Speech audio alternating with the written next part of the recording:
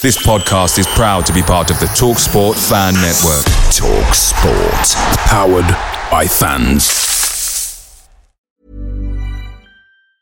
And there it is, that's as good as it gets on this stage. Nissan Townstar EV strikes again. It's an unstoppable van, unstoppable. Just fantastic. You can actually see the Pro Pilot technology in action. Effortless parallel parking. It moves with all the confidence that comes with a 5-year warranty. And with a bench full of all-star van experts, there's real strength in depth here. That's all-star quality. Search Nissan Townstar EV and visit your local all-star van centre to see for yourself. Terms and conditions apply. 5 years or 100,000 miles, whichever comes first. ProPilot is an advanced driver assist technology. Driver's responsibility to stay alert, drive safely, and control vehicle at all times. The TalkSport Fan Network is proudly supported by McDelivery, bringing you the food you love. McDelivery brings a top-tier lineup of food right to your door. No matter the result, you'll always be winning with McDelivery. Order now on the McDonald's app and you'll get rewards points delivered too. So that ordering today means some tasty rewards for tomorrow. Only via app at participating restaurants. 18 plus. Rewards registration required. Points only on menu items. Delivery fee and terms apply. See mcdonalds.com.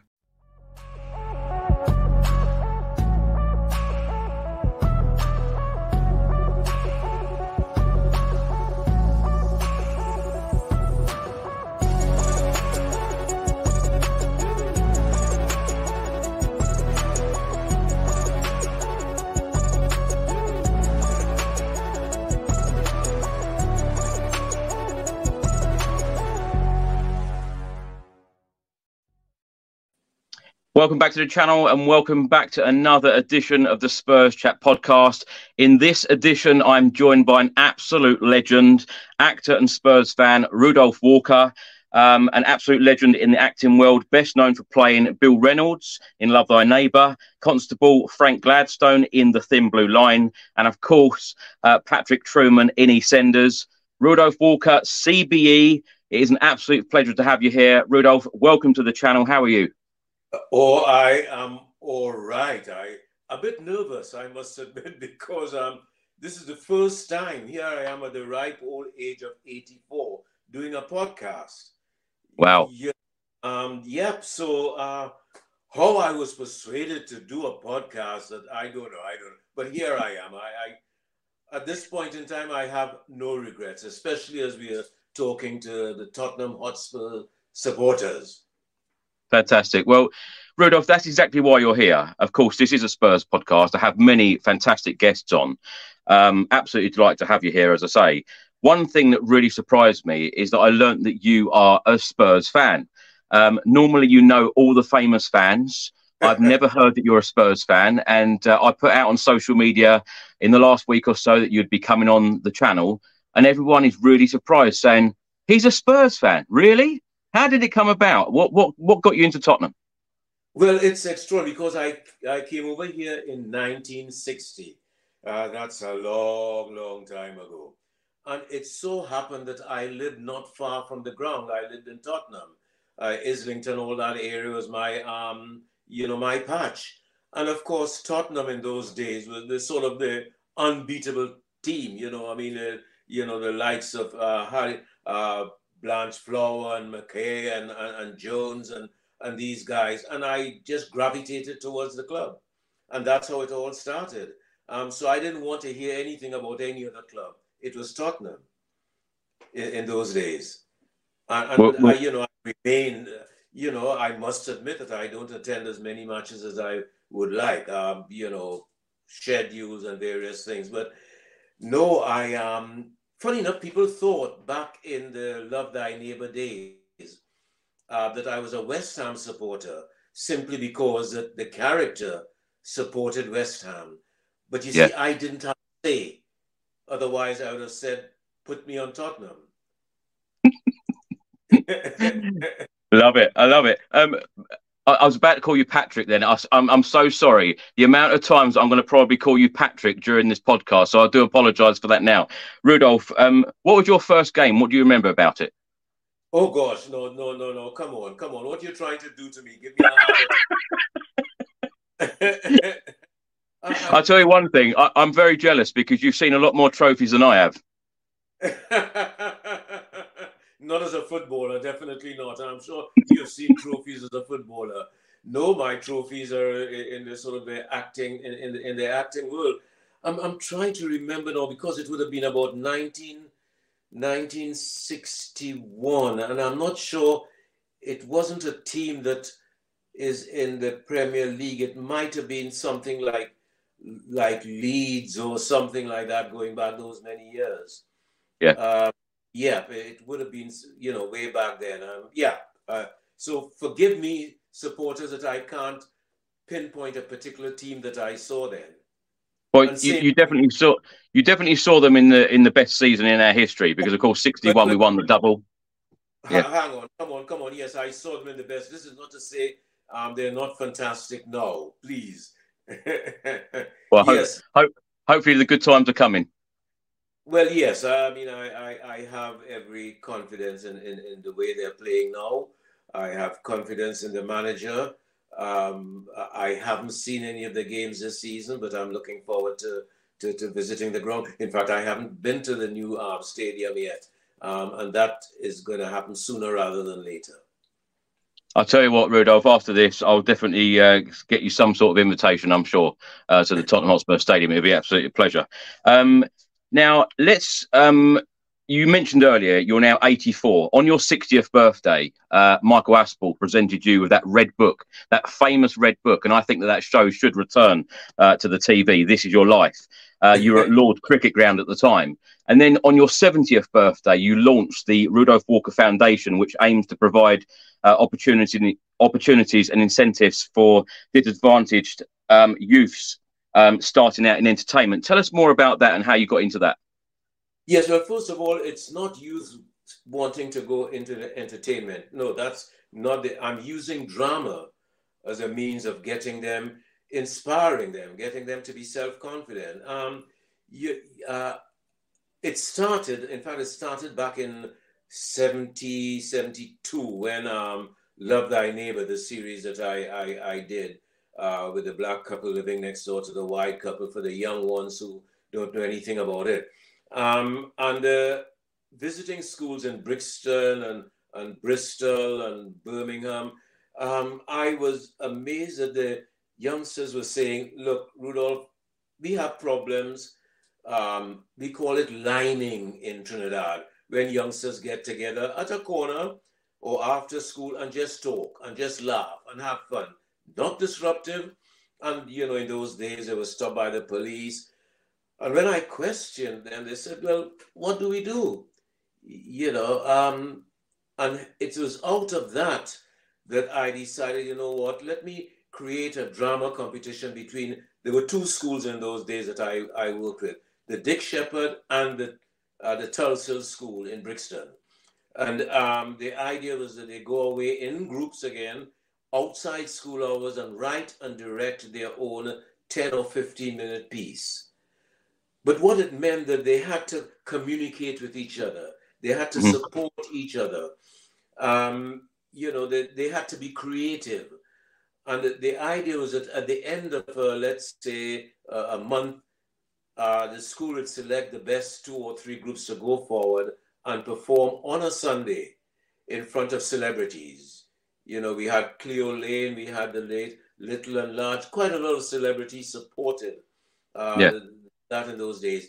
And on a Sunday, and it was just fantastic to get the reaction from these youngsters. And out of that, kids, I get stories with youngsters. It gave them that confidence that they needed. Not many of them went on to do drama because that wasn't the aim of it in those days. Sadly, the schools closed. It's now a housing estate. And a few years ago, back just before my 70th birthday, I was approached by a youngster in Tottenham, Mervyn Cater, who works for the Enfield Council. And he said to me, look, we have problems, of course, in Enfield and in London and other places. What can we do? And it was out of that I decided to relaunch the inter-school drama competition and also form the Rudolph Walker Foundation. And it's not just doing drama in school. We have a role model award where between the teachers and the students, they select someone who is a role model during that year, and we present them with a trophy. And we have other arms of the foundation, like Bridging the Gap, where youngsters either have a conversation with a senior citizen, it could be their grandmother, their aunt, or a neighbor down the road, and go away, interview them for as long as it takes, and go away and write a story on that individual. Yeah. And yes, so that is the process we go through. So there are lots of things that the foundation is doing at the moment. Rudolph, we'll come on to talk. We'll come on to talk about your story shortly. But would you say it's easier? Would you say it's easier to get into acting now than it was when you started out? It's very difficult to know how to compare. It was difficult then, and I mean, extremely difficult. Because at times, if you think of it, in my day, it was you only got parts that were specifically written for a black actor. So it had to be mentioned in the script somewhere, the black doctor, the black road sweeper. And those, they were just few and far between. So when we go for an interview, we had, I turned up for an interview back in the 60s and through into the 70s. I was up against people who were dancers and who were musicians and who, and there I am as an actor competing with them for one part in a television play. Yes, I mean, it was tough then, and my gut feeling is equally as tough now, if not more so. Yeah. Well, I don't know about whether you're a dancer. I certainly know you're a singer. We'll come on to that shortly. Hang on. Please. Rudolph, let's go back to talking about Spurs, because as you mentioned, you come over to the UK in 1960 from Trinidad. Of course, Spurs won the double in 61. We won the FA Cup in 62 and 67, European Cup Winners' Cup in 63, various trophies in the 70s, 80s, 90s. We haven't won a trophy since 2008 at Tottenham Hotspur. What have you made of the last 15 years or so? We've gone through so many managers. We've seen the likes of Harry Kane and so many good players leave our football club. What have you made of it? And when do you see a trophy coming along again? Well, it's depressing, and I find it a bit demoralizing, because a lot of my colleagues at work, they either support Arsenal, which is a bad word for me, and so I get ribbing in the dress. In the green room. They support Man United. My son is a Liverpool supporter. I mean, how bad can you get? How did you allow that? I don't know why. Once again, he's in his early 50s, so there must have been something that happened along the way. Maybe he said, hang on, Dad's team isn't doing anything. Why should I tag along and be follow him? But no, it's been painful, near and yet so far. And one of the things that I noticed over the years that Spurs get into a fantastic run. They have key players, and at a point in time when they're doing well, one or two of the key players are injured. Yeah, and that seemed to be the pattern, and we have the same pattern again, fairly, within the last few weeks. 2 or 3 key players, just at a time when we had gathered momentum, and you can see the quality of football. And I hope it is not history repeating itself. I hope that, but in fact, what I still see, in spite of the fact that those players are not there, they are still playing a quality of football that I enjoy watching, albeit on the television when I get a chance. So, there is hope that when they do come back, that the momentum will pick up again. Yeah. And as I said, it has happened throughout, for many years. This has seemed to be the problem. The problem, again, unlike other teams, we don't seem to have that depth. You can look at the Man Cities and the Man United and the Liverpool. they have a second team that they can call and just equally as powerful and as good as the first team. You mentioned there about your colleagues. Do you talk about football a lot, particularly at, say, EastEnders? At the moment, I try and avoid it as much as possible. Well, yes, in the past few years, I don't think you know what it's like to be surrounded by guys who support Arsenal and other teams that are doing well. Yeah. You don't have an answer. Yeah. Yeah. You don't have an answer. But sometimes you wonder, yes, it's great to get trophies and it's fantastic. But it is also, for me, it is also fantastic to see a team playing with the fluidity, with the, it's like a ballet, the interchanges and the ball players, and to see them going forward rather than be on the back foot all the time. It's something a sight to behold. And that has been, back in the 60s and the 70s and whatnot. That's something about Spurs that I thoroughly enjoy. Not the defensive attitude that has been adopted for a number of years. Yeah. As I say, Rudolph, I think you were spoiled in the 60s with the amount of trophies and the playing style that we had then. Incredible. Oh, yeah. Yeah. Yeah. Gilsey, yeah. Rudolph, in an interview you did last year, someone asked you about retirement and you said retiring. What is that? No, I enjoy it. I enjoy being there. I enjoy working. You also said the buzz is always there. I want to enjoy it and I want to challenge. I still get butterflies. And you mentioned that to me before we went on air this morning. You said, I still get butterflies and I still get nervous. And you said you even got nervous about coming on this podcast. Yeah. Can you tell me, is that still the case about the retiring thing? Will you ever retire? No, I can't see myself retiring at all. I still feel, for me, Rudolph Walker, there is so much more work to do. I look forward to going to the studio. I really do. It is not a chore for me. Some mornings, there are many mornings that they pick me up at 6 o'clock. I mean, I have the luxury now, or the advantage of not driving to the studio, which takes about an hour and a quarter. After a certain age, they give you a car. But the idea of going into the studio and just first of all, having to prepare your lines, prepare your work, because you got to enter the studio knowing your lines.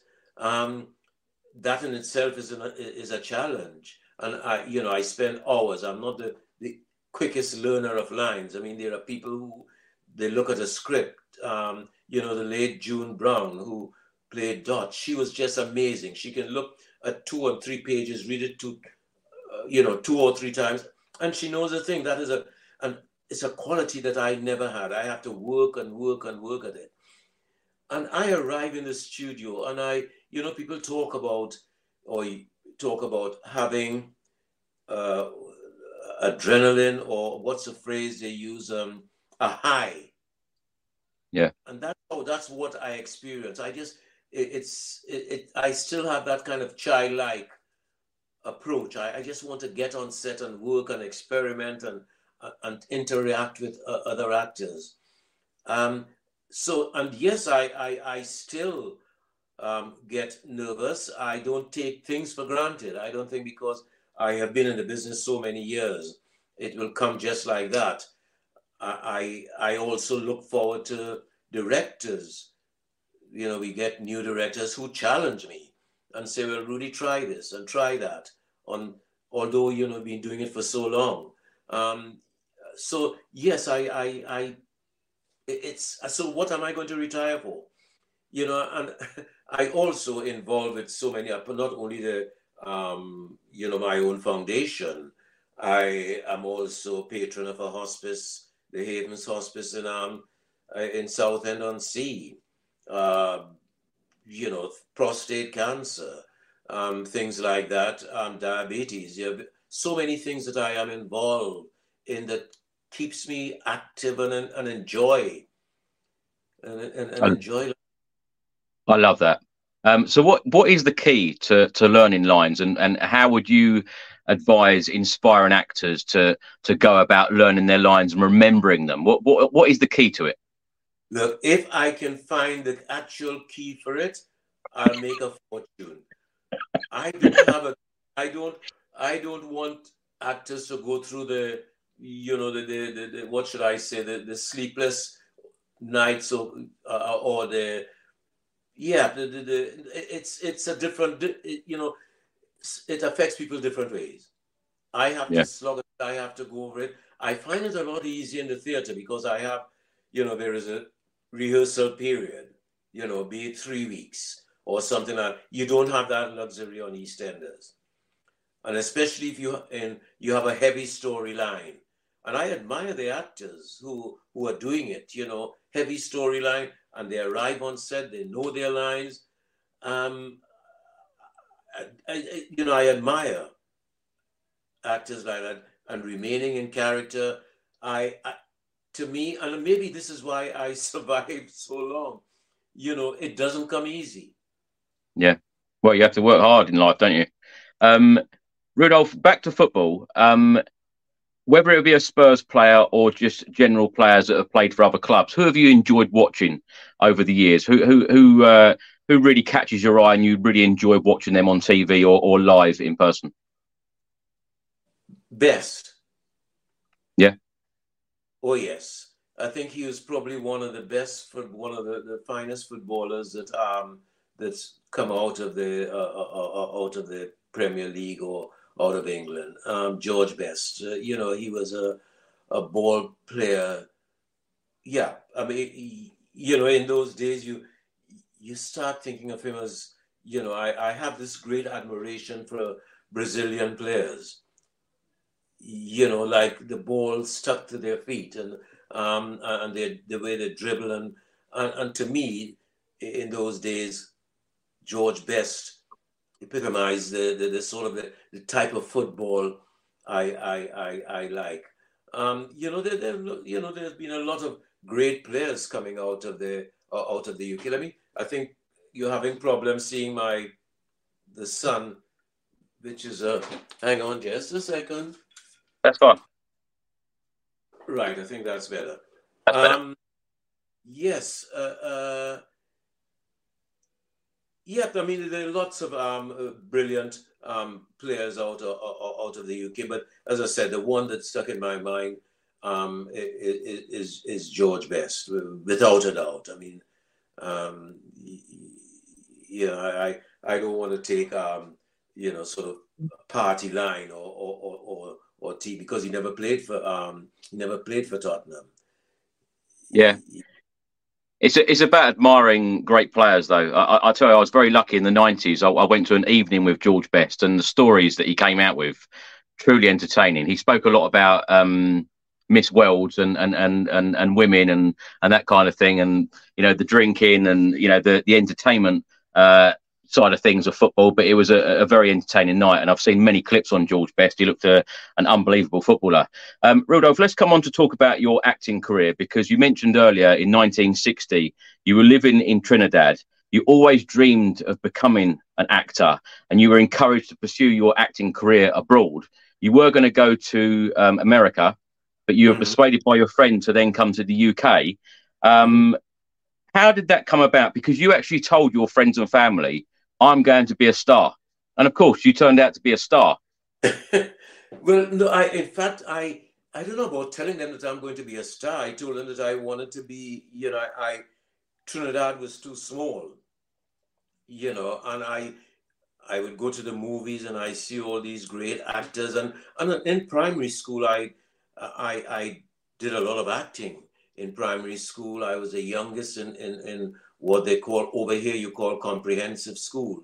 Call it elementary school back in those days. So there I am as a 10-year-old, being the youngest in the group of all the older actors, and performing, and suddenly being given leading roles at the age of 12 and 13 above the more senior actors in school. So the seeds were sown very, very early on in my career. It's so much so that at the age of 14, I had my own drama group outside of school. You know, where I got a lot of my friends in the area, and we did poems, we did little plays that we wrote ourselves, and took it to other schools and performed on a Sunday afternoon. So there I was doing those things at the age of 14 and 15, and then joined one of the leading amateur dramatic group in Trinidad called the Company of Players. And then once again, I was the youngest member in that company. So it was the obvious thing for me is wanting to be an actor. I couldn't remain in Trinidad. And yes, you're quite right. A friend wasn't my friend then, but he was a leading actor, Trinidadian actor, the late Errol John, who was doing fantastically well in those days, working out of Hollywood, had a place in the UK. He wrote a fantastic play called Moon on the Rainbow Shawl, which he won an award for. But nonetheless, he came to Trinidad, and I asked him what's the best thing to do, and he said, well, pack your bag and go to England. It's the best place rather than America. And that's how I ended up in the UK. And I must admit, it wasn't something that my mother endorsed. I was a single parent family, and I had a job in what we call a government printing office as a compositor, and it was a job if I want for life, being a civil servant. But I didn't have a good reputation with the boss at the government printing office, simply because that many evenings when I should go to classes, because that was compulsory to do the City and Guild exams, I would be with a drama group.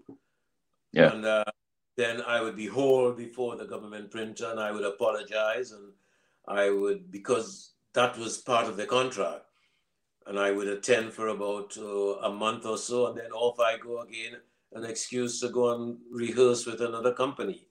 But, here we are, and eventually my mother said, well, okay, I'll give you my blessing, and I set sailed in August 1960.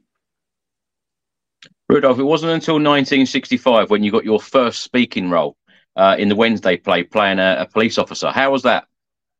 Oh, that was quite something, because it was directed by a BBC director called the late Christopher Morahan. He was about 6'10" or something like that. I remember going to the office to meet him, and I was warned, Christopher, he is what we call Mr. BBC, and he was a tough cookie. And I walked into I hadn't done anything at all, and I knocked on the door, walked into this office, and this guy got up from behind his desk, and I thought, my God. And so that in itself was, made you want to shiver. And, he shook my hand, and these great big hands stretched out, and I'll have a seat. And I sat, and we talked, and then he said, yes, I'd like you to play the part. And this was a policeman. I never dashed out of an interview as quickly as I did, because I didn't want him to change his mind, And yes, and it was a remarkable experience, and I was surrounded by actors, who were fantastic. I mean, one of them two became my mentor, the late Earl Cameron, who died at the age of 103 or something like that. And Carmen Monroe, brilliant actress. Both of them were my mentor. And so that was my first experience on television, a speaking part in the UK. Rudolph, a couple of years ago, I was very lucky to meet a good friend of yours, a little bit about Spurs. And he actually said to me that although he supports Spurs, he's also got quite a fondness for Arsenal. And back in the day, a lot of people used to watch Tottenham one week. They had a season ticket at Tottenham, and then the following week, because Spurs were playing away, Arsenal were playing at home, they'd have a season ticket Arsenal as well. Do you remember any friends or anyone that you knew doing that? Because it seems a very strange thing that would never happen nowadays, would it? No, I can't think of anyone who did anything like that. Certainly not within the acting fraternity that I was mixing with at the time. No, you're Tottenham Hotspurs supporter or not at all, and what you're going to Well Arsenal said. for, unless Tottenham was playing at Arsenal, that's the only way you'll go there. Yeah, well said. I remember a few years ago when Reading when they were in the Premier League, Division 1, and because I lived in the area and my daughter then was working for the local papers and had quite an input with Reading, that I went to a few matches at Reading, and there I am sitting in the director's box or the VIP stand, and Spurs playing, and I had to keep quiet. Yeah. Because I'm in Reading territory. Yeah. No. So back to the question. No, I never did, and unless Spurs are playing at Arsenal, I'm not going to get a ticket for Arsenal. Sorry. But Rudolph, of course. To give jacket, they are playing some. They where they are. Yes, they're well deserved. But you know what? I was very impressed with the game between Spurs and Arsenal. And for the Arsenal supporters and footballers, I'm sorry to say that Spurs played a better game on that day. And even the games that we were beaten in the last, 2 or 3 games, I think we came out with our head held high. Yeah. Rudolph, as I said at the start of the show, many of us didn't know you were a Spurs fan. Are there any other secret Spurs fans out there in the acting world? Not that I know of. I think the ones who are Spurs supporters would probably be out in the open and would have been shouting it over the years. I don't know why I've never been asked publicly, the team that I support. So this is an opportunity, my first opportunity to tell the world that I have been a Spurs supporter since the 60s. Yeah, well, it's a pleasure to have you here and to talk about it. Let's talk now about Love Thy Neighbour, which, of course, ran from 1972 to 1976. You were one of the main stars in the show that ran for 7 seasons. This show, it's fair to say, made you a household name. Of course, it was a race relations British humour. I don't think you would get away with putting this sort of humour on TV nowadays. Certainly not. No. Talk to me about Love Thy Neighbour, because you also mentioned in previous interviews that you've done over the years that you were on the buses in the first episode of On the Buses, but they decided to continue without you on that show. Can you tell me the reasons why? Well, the reasons why, I mean, it sounds pretty bizarre in this day and age, or will it? I was pulled aside because I worked the same guy who directed On the Buses, or had an input in On the Buses, also directed me in Love Thy Neighbor. And he said that, look, the powers that be, i.e. the writers, the producers and the station, felt that it wouldn't help the ratings having a black actor as a running character. And those were his words, which, if you know I was astounded, but it didn't come as a surprise. If you think of this sort of racism that was apparent in those days, I arrived at the time when you had to face that thing of going and looking for digs, and it's no dogs, no black, no Irish. And, one had to endure periods like that. So when he told me that, as I said, it didn't come as a surprise, but it made me as an individual more determined to succeed. Nothing like that would deter me from fulfilling my dreams, and the dream being to be, not necessarily to be a star, because that never entered my vocabulary, just to be an actor who working all the time, who will be called upon, who playing different roles, the challenges. That really was my aim and had been my aim for God knows how many. The fact that people are talking of, yes, you're a household name and you're a star. Okay, all right, but but that never was my thing. It's just to be a good actor and to, harness my craft and to get better and better. Love Thy Neighbor, when it came along, I went along for the part, as did many of my black actors at the time. And yes, I got it, but what was something that I don't think the general public realized or aware of is that in conversations with the writers and the director, I made it absolutely abundantly clear that my character is not going to be an Uncle Tom, i.e. it's not going to be no sir, yes sir, no sir. It's a case of, if you hit me, I'll punch you back. If you call me a name, I'll call you back.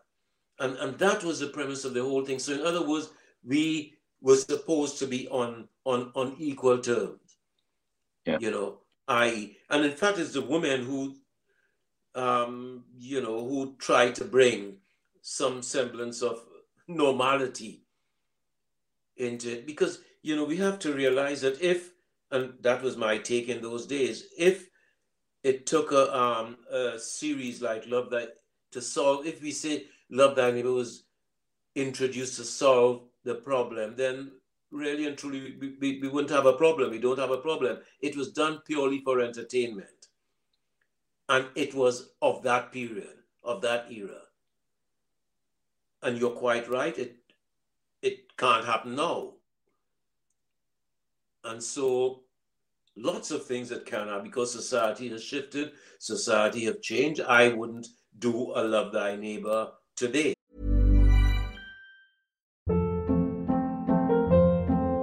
Hold up. What was that? Boring. No flavor. That was as bad as those leftovers you ate all week. Keke Palmer here, and it's time to say hello to something fresh and guilt-free. Hello Fresh. Jazz up dinner with pecan-crusted chicken or garlic butter shrimp scampi. Now that's music to my mouth. Hello Fresh. Let's get this dinner party started. Discover all the delicious possibilities at hellofresh.com.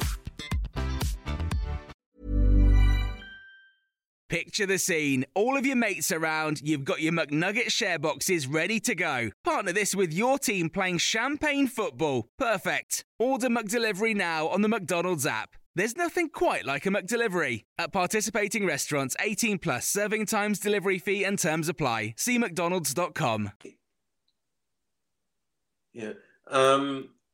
Sometimes I question, have we gone so far the other way that we are now, we have lost our sense of humor, in that, i.e. that you got to be careful, so careful what you say. If it's just saying something about somebody with a blonde hair or whatever, and I, as a public person,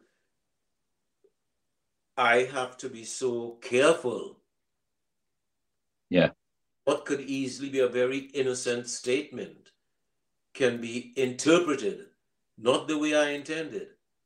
And that sometimes that is a pressure that, I could do without. I remember up and not too long ago, I frequented the Spitalfield Market. That's where all, you get all your provisions, and you get your, you get fruits, and you get bunches of flowers and things like that. And that was a haunt for me on mornings, so I get up because I'm an early riser, and I would drive over to the market 4:30, 5 in the morning. And there were a group of men there. They're from all walks of life. You name it, Pakistani, Cockney, all over. And in particular, there are about 8 or 10 of us, and it was a joy to get amongst them, because calling others names was nothing at all. It was done with a tremendous amount of humor. We took the Mickey or the peacock out of each other. And look at him, look how he's walking. And I enjoy that environment. Now, if you had put a camera or a mic on any of us or any of those guys, the repercussions would be horrendous. Yeah. Yeah. I come from a society in Trinidad where we take the Mickey out of each other. I mean, that is what Calypsonians do, regardless of who you are, whether you're a politician or whatever. That is the nature of the society back in Trinidad. And it's no one takes offense. Women sing horrible things about men. Men do the same thing about women, or what appear to be, but it's all done with a tremendous amount of humor.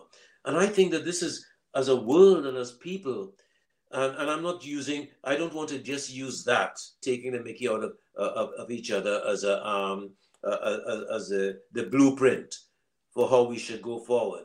But just sense of humor, being able to laugh, being able to communicate with each other through humor. It is something that I feel is increasingly missing in the world and society. Go ahead. Rudolph, I was going to ask, what do you think of the comedy now? Because you go from a show like Love Line Neighbour in the 70s, and like you've said, comedians now, they have to be extremely careful what they say. Comedy shows have to be extremely careful what they do. Some of the recent shows, even something like Little Britain, has now come off the screens. It's not allowed to be shown anymore. What do you make of the comedy nowadays?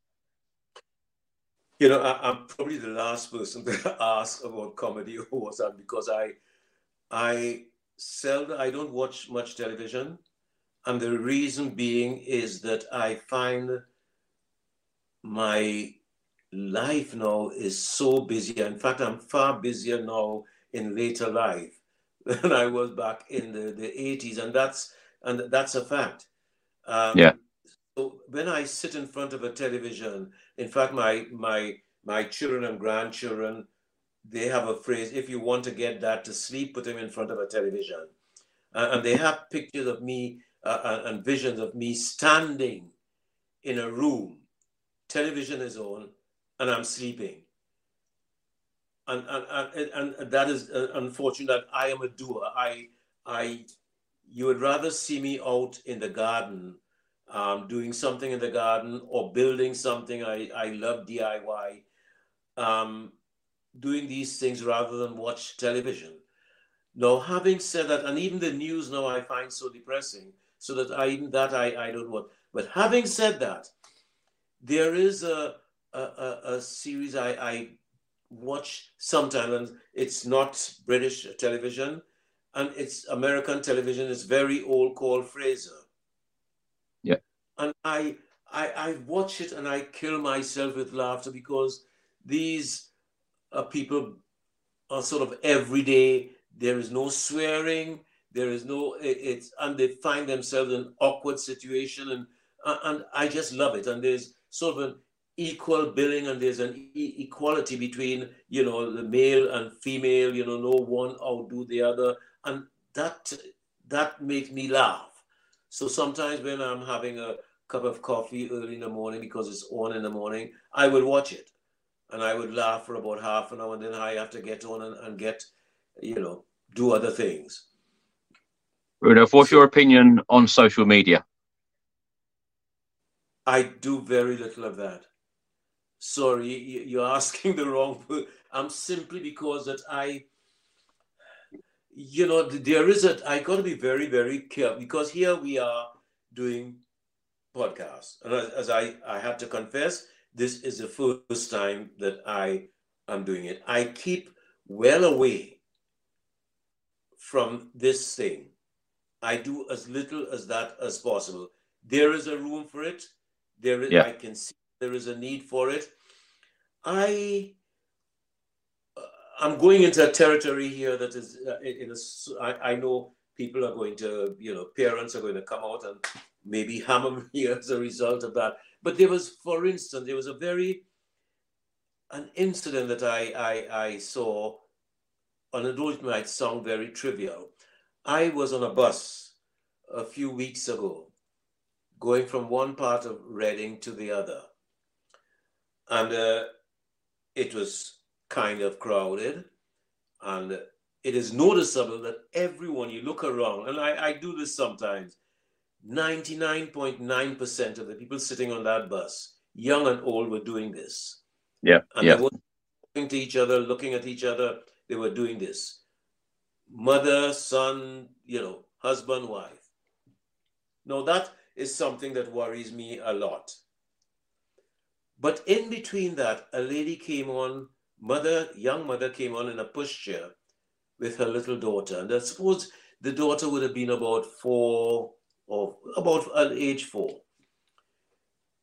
She came out of the pushchair and she stood up, and that mother spoke to her all the way until I got off the bus, and I couldn't resist going up to her, and the conversation that this youngster had was, I'm sitting there and I'm listening to part of it. The child asking Mom, well, why this? What about that? And I couldn't resist the temptation of going to her and saying, Mom, I admire you and your daughter. You're doing a fantastic job. Continue. Her phone, the mother's phone, was in her back pocket. And I think, to me, and again, at my age, the world has changed. It is not like, and things have moved on. Is it a criticism? Maybe. It's just that it's a source of worry for me. It's a source of worry because, that the lack of communication, the lack of, that child that I saw, her conversation at that age was fantastic. And that didn't come out of that.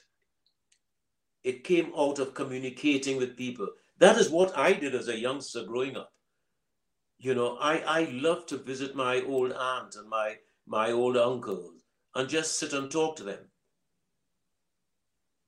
But that has gone out of the window. So it's the next generation, the generations that come. Are we in danger of bringing into this world youngsters who lack communication? I am quite prepared, even though that I am where I am today, I listen. And I'm quite happy to be told otherwise and to be convinced otherwise. I've got to admit, Rudolph, I don't think social media is even good for footballers, because sometimes when, for instance, Spurs lose, there is a lot of abuse on social media with the players, about the manager, etc. So, sometimes I think that it needs to be, put to one side and used very little, because it is taken over. Let's go back to talking about Spurs, because... The genie is out of the bag. Sorry? The genie is out of the bag. It's already out there. Yeah. The difficulty, how do you reverse that? Yeah, very true. Yeah. Rudolph, what do you think would be a successful season for Tottenham this season? I know we've got injury problems at the moment, but of course we've changed our manager. Postecoglou's come in. Harry Kane, of course, left in the summer. January transfer window coming up. But what do you think would be a successful season? I know we all want to see Spurs lift a trophy, but to perhaps get back into the Champions League, would you go along with that? I would go along with that. to be in the top four. But isn't it amazing? And that is a measure of the manager that we have now. You know, a lot of people, maybe I wouldn't say including myself, thought that Kane goes and that's it, doom and gloom. And what he's been able to do, and I once I got to admire, he was able to use most of the players who were there for the last 2 or 3 years and mold them into a team that, I wouldn't say up until, because I still have hope, who will actually come just as good and at times better than the Arsenals and the teams who are sitting there on level terms with them. So yeah. I don't want to get carried away, and I try not to in life. But yes, being in that top four would be an excellent season for Spurs. And I say excellent season, but to be there or thereabout. But continue playing the sort of quality football that they're playing at the moment. That is the most important thing. And I think that if they can avoid injuries and bring in 1 or 2 players maybe in the January window, that is possible. And I don't go... Go ahead. Do you think Harry Kane will return to Spurs at some point? I see no... Yes, I mean, one hopes so, but... but let's put it this way. If he comes back to the Premier League, I don't want him to go to any other club. Of course, yeah.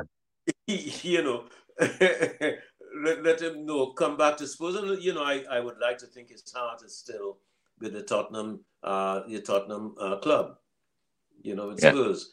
Yeah, but, it's... I'm enjoying it. And I can't wait, given all the scheduling that I have, to, come and sit in the stand and just enjoy the atmosphere. Absolutely. It's been a great atmosphere. I know we've got injuries at the moment, but the mood has completely changed since the summer. It's been great. Rudolph, I said we're going to talk about you being a singer. You become a pop star in 1975 with a song called Reggae Woman, and of course on the other side it was Love, produced by your good friend Eddie Grant. Talk to me about that. How on earth did that come about? Yes, exactly. How on earth did that come about?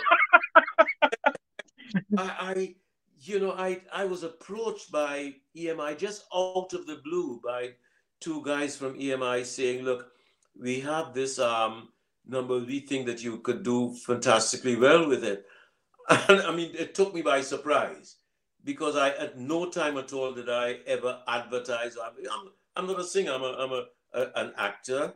And if I do any singing at all, it's in the bathroom. But you know what? Having said that, back in the not many people would know this. Back in the 60s, when I came here, as I said, I lived in Tottenham, and there was a pub off the Essex Road. Southgate Road, Essex Road, and North Church Road, because I called it Jolly Farmers. And on Friday and Saturday evening, sometimes on a Sunday, when I sort of at a loose end, I would go in this pub. Now, I remember that I don't drink, So if I go into a pub, it's orange juice. So I went in the pub and I noticed, in fact, what drew me into the pub is that I'm passing there and I'm hearing singing. I heard people singing, and there's a guy on a piano playing. So I thought, oh, this is nice. Let me pop in, and I saw them doing this. It was a black guy on the piano. And then they would ask people, who want to get on the mic and sing. And invariably people who would go on the mic who can't sing and they're drunk. But it was fun. It wasn't, no one was criticized. They would, your friend would say, get off, and things like that. But it was fun. And I went for the first week, the second week, the third week, and I thought, you know what? Let me go and ask. So I went and what would I sing? I sang one of the popular songs that I heard the DJ was the resident singer. Something like, pack up all my cares and woes, and he was singing this, and the audience loved it. So I said, look, I wouldn't mind doing that tonight. So, I mean, he was over the moon. Yeah. So I took the mic, and the people loved it. And I became a kind, whenever I'm popped in there, I became not only that, I would sing the old English songs. And that was that. That was the extent of my singing. You know, people were drunk, so they couldn't criticize. You know, that was that.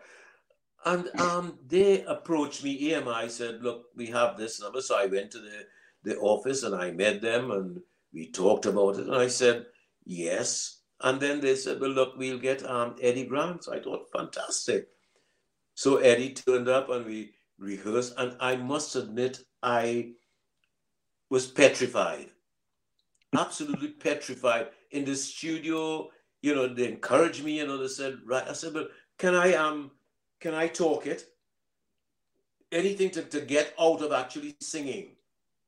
And, you know, in those days, you had all the guys, the top reggae singers and all. And I thought, no, nothing like that. So we made this record. And the horror was that a few weeks after, they said, oh, you might have to appear on Top of the Pops. I said, what?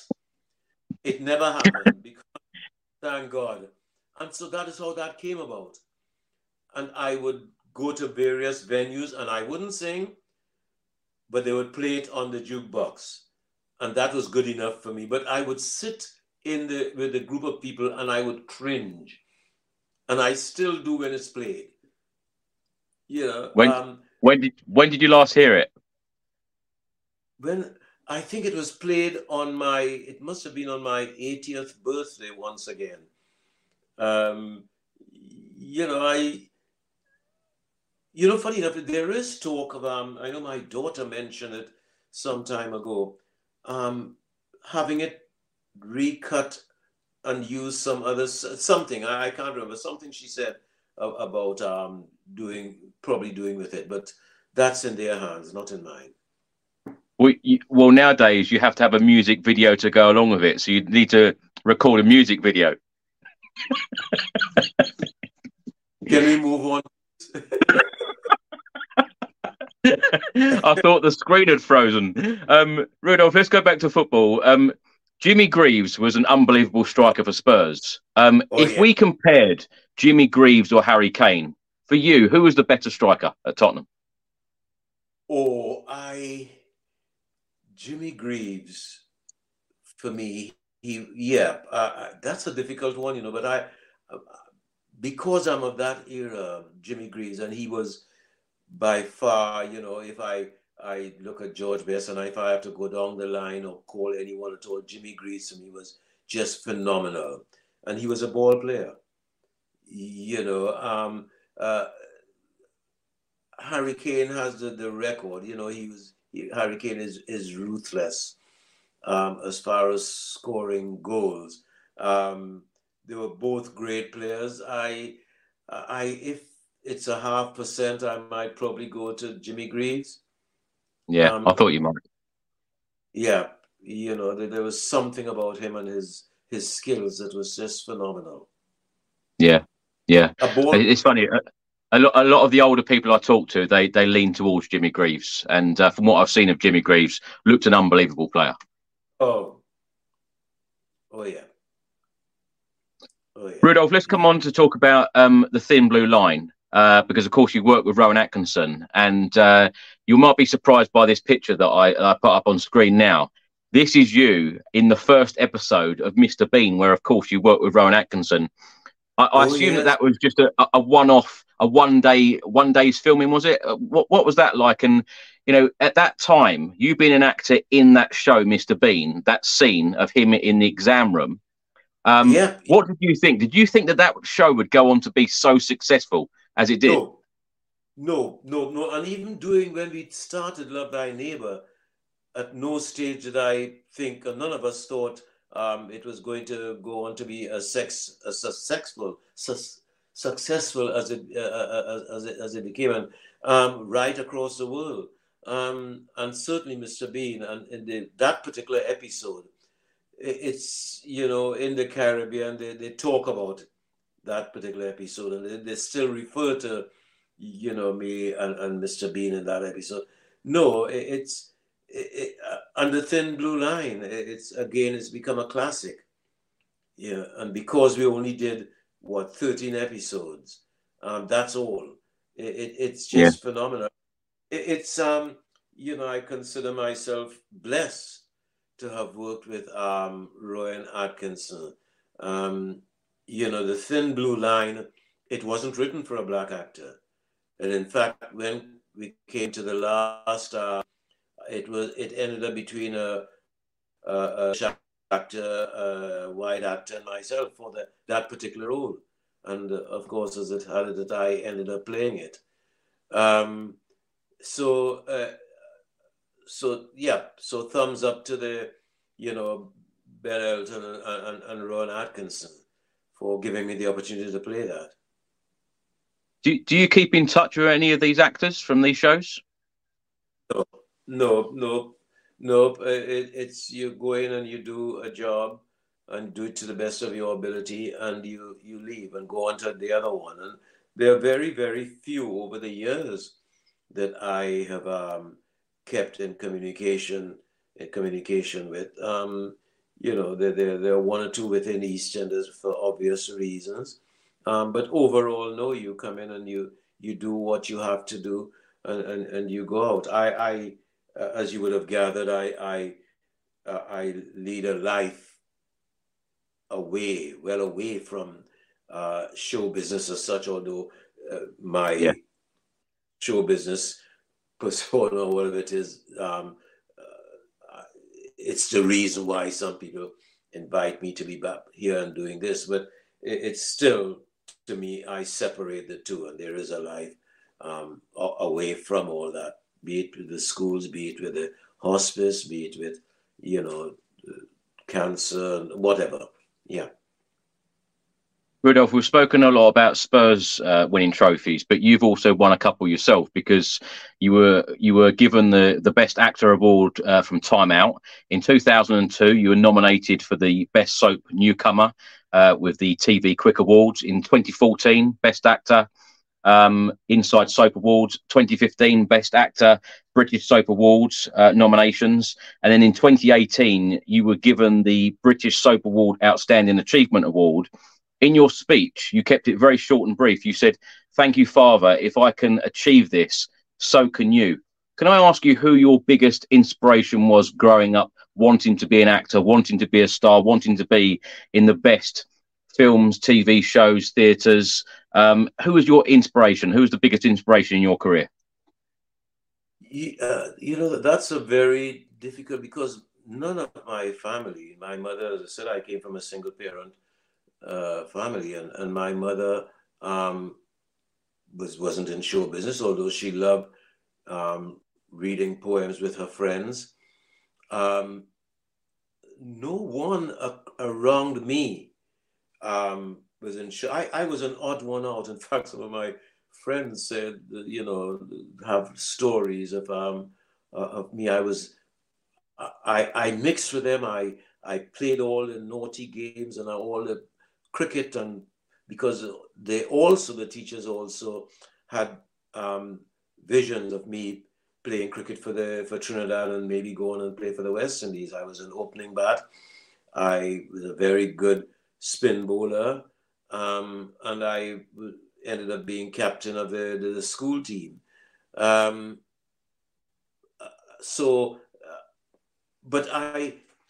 there was no one at all, apart from going to the movies, and seeing films, with of actors or people, the late Paul Robeson, when I was in Trinidad doing something called Saunders of the River, this American actor with a booming voice in the movies. But there was no one near to me. And this is strange, normally there is someone, or there is a family friend or something. No, it was just something that came into me as a youngster.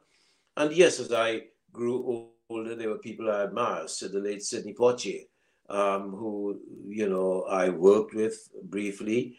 And he was a source of inspiration. The fact that the late Errol John, the Trinidad actor, was doing so well in America and in the UK, and the Trinidad press would have articles about him and what he's doing. I suppose that in a way gave me inspiration or drove me forward. But really and truly, there isn't no one at all. It must be something that, sometimes I say that old man up there, whoever we want to call him, said, you know what, I'm going to give you something. I'm going to give you a platform. I'm going to give you a gift. Go out and use it. So that's how to that question, there is no one person. There are people, as I said, that I admire in life. Yeah. There are actors, there are mentors when I came over here that I whose company I cherished and who I look towards them for guidance at times. So that's as far as I go as a sort of mentor of people who I look up to. Rudolph, as an actor for many years, what would you say your strengths are and your weaknesses?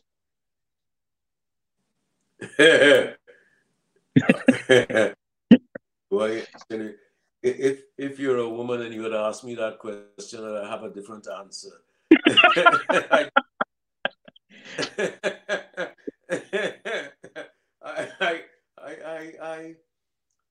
My strength is that inner confidence, I suppose, without being the belief in myself, the belief in who I am, the dignity, the pride I have in who I am and where I hail from.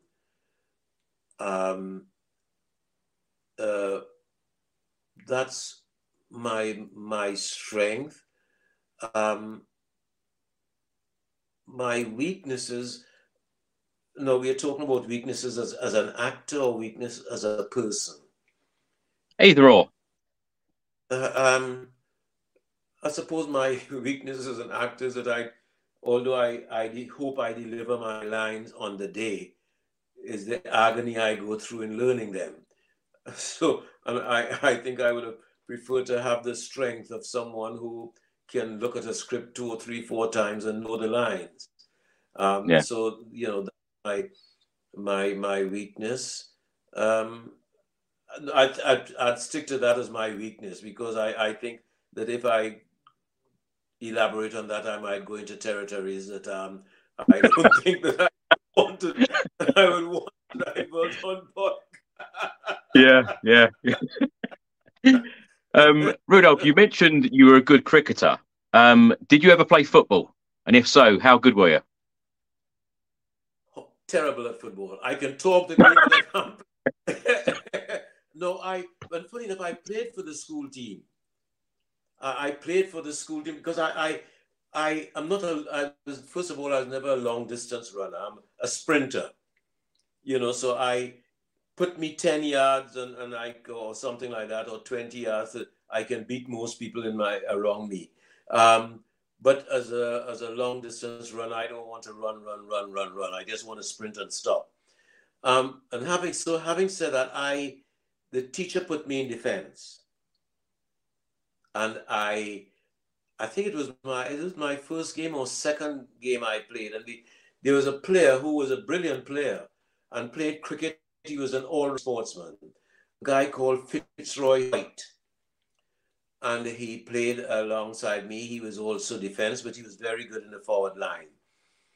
And we were playing together, and we were playing against a school, one of our rivals. And I saw with my own eyes a player from the opposing team, rather than go for the ball, he went straight for his goalies. And my Fitzroy just doubled up. He recovered and continued playing. That was my last game. Wow. When Mr. Farrell asked me what about put me on the team, I said, no, sir, I prefer to stick to cricket. But that was an image that I could defend myself with my bat. I could defend myself with my helmet that we start using now. There is no way I could defend myself with somebody who decided to kick me in my goodies. No, I don't blame you. That was the last. But I love watching football. I love watching the Brazilians. I'm the sort of the Pele era. The Brazilian football. As I said, is ballet in motion. So I love the game. I love watching the game. But playing football. No, and this would contradict some of the things that I've just said. I was involved in a television series back in the late 60s. I was in the 8s. I'm trying to remember now, called United. It was a BBC series set up north, and I was a young footballer in the team, in this team called United. Obviously, it was based around Manchester United. So on the odd occasion, I had to play football. And, we had Jimmy, no longer with us, well-known commentator and manager, Jimmy Hill. Yeah. And he came along and he coached us, but I held my own. I don't think that I looked out of place playing that, but that was orchestrated. It wasn't a thing game. The odd celebrity game back in the 70s, at the peak of Love Thy Neighbor, I would turn up and just kick a ball a few yards and avoid them passing the ball to me. As I said, I could talk a game. I know sometimes you sit as an armchair supporter and you say, why does he pass the ball back? Why does he pass the ball back? Kick it forward. Look, there's a space there. All these sort of things I go through. So I know what's going on, but tell me to go out there and do it? No. Love it. Rudolph, let's talk about you being awarded the CBE. Of course, in 2006, you were awarded the OBE, and then only a couple of years ago, awarded the CBE for services to drama and charity. Let me put these couple of pictures up here on screen. You were honoured by the award. You were honoured the award by King Charles, who of course was Prince of Wales at that time. You said shortly after this happened that he made you feel extremely relaxed, but he spoke about Coronation Street and not EastEnders, and then apologised. Can you talk us through that story? Well, when I got there, it was my daughter Shona next to me, which was fantastic. We got there, and yes, he started talking about Coronation Street. And that split second, you start thinking, no, did he get the information passed on to him? Was it all wrong? So you for a split second, you kind of panic and you think, how can I handle it? So I said, as usual, I said, Your Royal Highness, let's not talk about Coronation Street. Yes, your mum visited the set there. She also visited EastEnders, and it would be a good idea. I mean, an open invitation. I would love you to visit the set at EastEnders. And he smiled and he said, you never know, maybe. And that was that. I obviously talked briefly about the character and things like that. And it was just, to me, then it turned out it might have been just a slip of the tongue rather than he being coached and told that, look, this guy is from Coronation Street. It wasn't anything heavy. It was lighthearted. But what was great and what was nice is that when I was surprised that he took it. In fact, I was told that, yes, they took up the offer and they were in communication. And I was out in, it's around the time that I was doing my go on holiday, go to the Caribbean and go to Ghana. And I had a call from the BBC office saying, look, they have taken up this, Prince Charles then we want to write a particular episode and they are going to be part of it. And there's a special request because I went to Ghana and from there down to Trinidad for Carnival, only spending a day in London. And they said, no, they would, he would appreciate it, if the office would appreciate if I am there when they pay the visit. And so the whole thing was changed around. So from Ghana, I stayed back in the UK. There was a special episode written. And he even talked about it, on set. He said, look, you have to blame this man for me being here today. Which was, so he is with it. He's aware of what was happening and what is happening. And it's not I am there and you are here and that's the end of that. So he was in tune with what was happening. And to me, it was a fantastic experience. Rudolph, you are the first person on this channel to have a CBE. What does that feel like? It must be such an honour to receive such an award and go into Buckingham Palace. Can you talk me through that experience? You mentioned there you went with your daughter. She must have been so proud at that moment. Yes, I think so. I mean, even when I got the OBE at the palace and Princess Anne had given it, I think what was pleasing for me, or what was fantastic for me, is to watch their reaction. The way they're walking and looking around and looking at me and going up the stairs. I think you don't. Certainly for me, I never sort of come into the business hoping to be honored for. I come to do a job, and I'm in a job that I enjoy doing. And yes, it gives pleasure to a lot of people. But I also, for the charity work, I make sure I go out as much as possible, because it's such a humbling experience.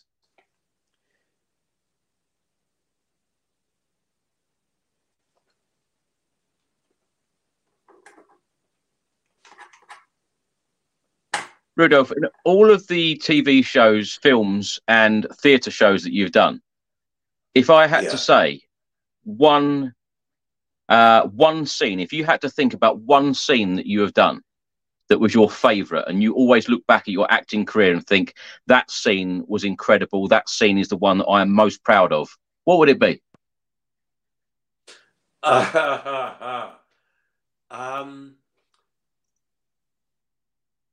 Good scenes. I mean, if I go back, I did a television series called Black Silk, where I played the central character of the barrister, and there were some powerful scenes in that series. We did something like 8 episodes, and there are moments that I thoroughly enjoyed. But more recent, doing an episode and scenes where Patrick got a stroke, albeit a mild stroke. That having, the build up to that and having to do the research and working on that was probably one of the best episodes and most challenging episode that I had to do, with so far on television. Sorry about that. I sort of got carried away with, the question and having to supply the answer previously. As I was saying, it's a sort of humbling experience to visit the hospice and places like that, and to see the joy in their faces, people's faces. So that, to me, that's the reward. And when I said, when I received the thing, it's really a simple message to a lot of the youngsters, even youngsters who are listening to the podcast, to say that what I have achieved, that is open to each and every one of them. It doesn't necessarily mean in the media, and it doesn't necessarily mean being an actor. It could be any walk of life. It could be the top mechanic in a shop, or the top surgeon in the country, and that is happening. And so really that was my message when I received the award. If I can do it, so can you. And I came from a poor background. I came from a very humble background. I know what it's like to be surrounded by violence. I know what it's like to go hungry. Or I know what it's like to sleep and you're aware that there's a rat running just a few inches away from you. I know what it's like to, I'm not sure whether mothers can afford a meal in the afternoon, and a neighbor would, who, would say, oh, come and sit with the family. I know all that. I've been through all that. I didn't come from a privileged background. So it's a simple message to youngsters who feel hard done by, think the world is against them, society is against them. The ball is in your court. You can achieve things. You can achieve greatness. Rudolph, let's come on to talk about your career in EastEnders, because, of course, you joined Albert Square in 2001, 22 years ago. I don't know whether it feels like 22 years ago to you. I just want to read out some things here. In 2015, you filmed your 1000th episode on EastEnders. You are now one of the longest running characters on the soap. You are known for your laugh, your Trilby hat, the rum, the phrase "yeah man," and of course you're a ladies' man. Occupation in the soap: you have been a shopkeeper, you have been a B&B owner, a barman, a potman. The storylines include you having 3 wives, being a possible father to Denise, the marriage to Yolandi, an affair with Pat Butcher, which I've got a picture here of that clip. The death of your adopted son, Paul. Being assaulted, the Mitchells starting a vendetta against you, a relationship with Cora, falling off a ladder. You mentioned earlier suffering 2 strokes, a relationship with Claudette, marrying Cherie, and discovering you had a son, Isaac. There is a lot of storylines there. Does it feel like 22 years on EastEnders? That must have flown by. Oh, that has flown by. I mean, I when they called, when they drew the cast together to say I've now, the 1000th episode. I mean, I must admit that came as a bit of a surprise. No, I must admit that I don't ever think in terms, I don't feel, that I have been there as long as that. But yes, the reality is that I have been. And I think it's because that I enjoy it so much that time just goes by. It's but I think it's when sometimes when you see the actors who came in as babies and they're now, Lacey Turner and like that, you think, wow, and she's now a mother. Yeah, and you think, well, hang on, when I first saw you a little baby, and you had chaperones, and now you're a mother. So that is a sort of a reality check when that happens. But no, it's I am blessed. I would like to think that I have worked hard to achieve that. It's hopefully I had put in all the groundwork back in the 60s. I could have ended up in Americas. I've been encouraged back certainly after Love Thy Neighbor to go to America. It's not, people said, what are you doing here? I know that I made the right decision by not following the trend to stay here and battle and fight and hopefully the world and the theatre is a better place. Rudolph, what would you say is the best line you've ever delivered? Come on, you want me to go away from saying, yeah, man. That is what you want me to say. Oh, you're smart. You are clever. That was a nice shoot. Will you say that anyway? Can I ask you? You've done a lot of interviews over the years. Can I ask you very simply, what is the one question that you hope that someone will actually ask you in an interview but has never asked? What have you never spoken about that you actually want people to know about you? I think you have covered everything. I can't think of anything that my life most of the time is an open book, apart from my very, very private life, which I tend to value and keep to myself. No, I can't think of can't think of anything that I want the general public to know. That don't tell me you have something like, yeah, man, you have something lurking out there to ask me, and you hope that I would say it rather than you ask me. The thing is that I do over the years, and it's a confession that not a confession. Back in the 70s and up until today, if you notice, I do very few interviews as compared to a lot of my colleagues. In a way that is kind of deliberate, because most of the time I want to talk about, I wouldn't mind talking about my career as an actor. I talk about the charity work and things like that. That is important. And I know back in the 70s in particular, every journalist, and I put a stop to that, wanted to know about my private life. Want to know about my wife then, want to know about, what I had for breakfast and things. That's not in the public, that's of nobody's concern. And when I was in Australia, in fact, some of the journalists tried to take it a stage further. There were two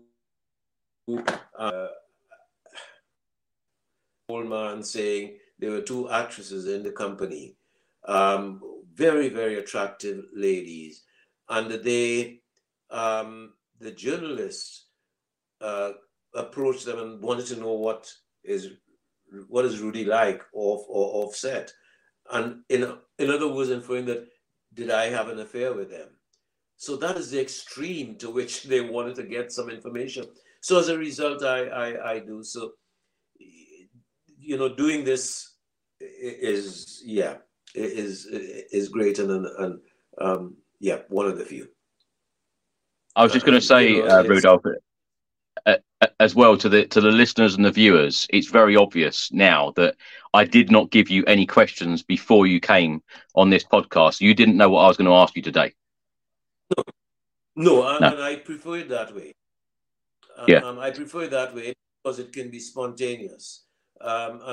You just have to deal. Life is that you deal with surprises, you deal with things that are thrown towards you, and that's how I lead my life. You make mistakes, I make mistakes, we all make mistakes, and then you live to fight another day. Rudolph, what's the most what's the weirdest request that a fan has ever given you? Say that again? The weirdest request that a fan has given you. Oh, I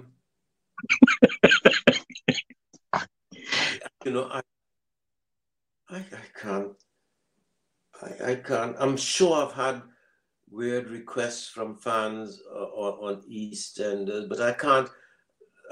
No, that's a question that maybe if you had primed me, I might have thought of something, but I honestly can't think of anything. I can't think of anything at the moment, but maybe within the next minute or two, something will come back to me. Rudolph, very last question for you. What is next for you? What is next for me? To make sure, what is so important for me? I obviously will continue in EastEnders, challenging storylines that are likely to come up. I'm sure there will be challenging storylines to come. My doing the charity work, that I continue to be able to do that. But the foundation is very, very important to me, and that hopefully the listeners would get online and just look at the Rudolph Walker Foundation and see where they can help support in any way at all possible. It doesn't have to be financial support. Just when we are having events to be there supporting the youngsters. There are lots of things that they can do. But that to me is my dream, my aim, my wish. I want to extend it, take it a lot further out than London. Extend it to, although we have worked with youngsters in Birmingham and Cardiff and Bristol, we want to take it to Manchester and other parts of the country. And also my trip to Ghana and the Caribbean coming up soon is to look at ways of linking further afield. Because the message is very simple. We need to support our young people. We need to give them the tools, and one of the best tools that we can give them is self-confidence, and knowing that there are lots of us out there who are there to support you, to a shoulder sometimes to cry on. And that sort of self-confidence is so vital. And the best way to do that is sometimes through the arts. And I tend to get very annoyed when the government and the powers that be tend to cut back drastically on the arts. We need it in every walk of life. The arts is so important. It's, being a musician or being a painter, being an actor, it formed the basis of our being, for a youngster to be able to go for an interview and have the confidence to talk to the boss or the manager or the foreman. It's priceless. And you do that at a very young age. Important. Rudolph, we will certainly put all of the details in the description box below on YouTube and, of course, on the podcast version as well. Rudolph, you've been an absolutely fantastic guest. I just want to make a deal with you. I know this is the first podcast you've ever done. I wondered whether you'd come back when Tottenham Hotspur finally lift another trophy. Oh, yes, I want to be there on that day.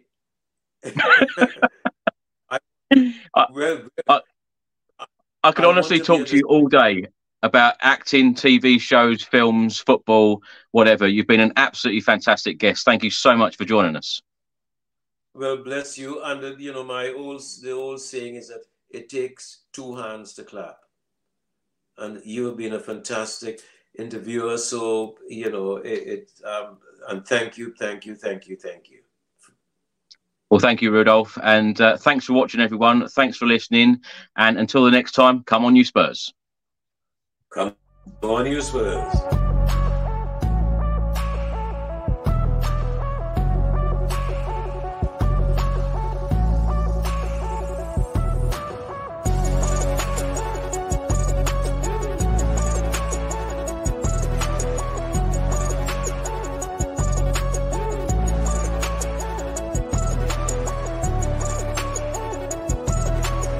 Away days are great, but there's nothing quite like playing at home. The same goes for McDonald's. Maximise your home ground advantage with McDelivery. Order now on the McDonald's app. At participating restaurants, 18 plus serving times, delivery fee and terms apply. See mcdonalds.com. And there it is, that's as good as it gets on this stage. Nissan Townstar EV strikes again. It's an unstoppable van, unstoppable. Just fantastic. You can actually see the Pro Pilot technology in action. Effortless parallel parking. It moves with all the confidence that comes with a 5-year warranty. And with a bench full of all-star van experts, there's real strength in depth here. That's all-star quality. Search Nissan Townstar EV and visit your local all-star van centre to see for yourself. Terms and conditions apply. 5 years or 100,000 miles, whichever comes first. Pro Pilot is an advanced driver assist technology. Driver's responsibility to stay alert, drive safely and control vehicle at all times.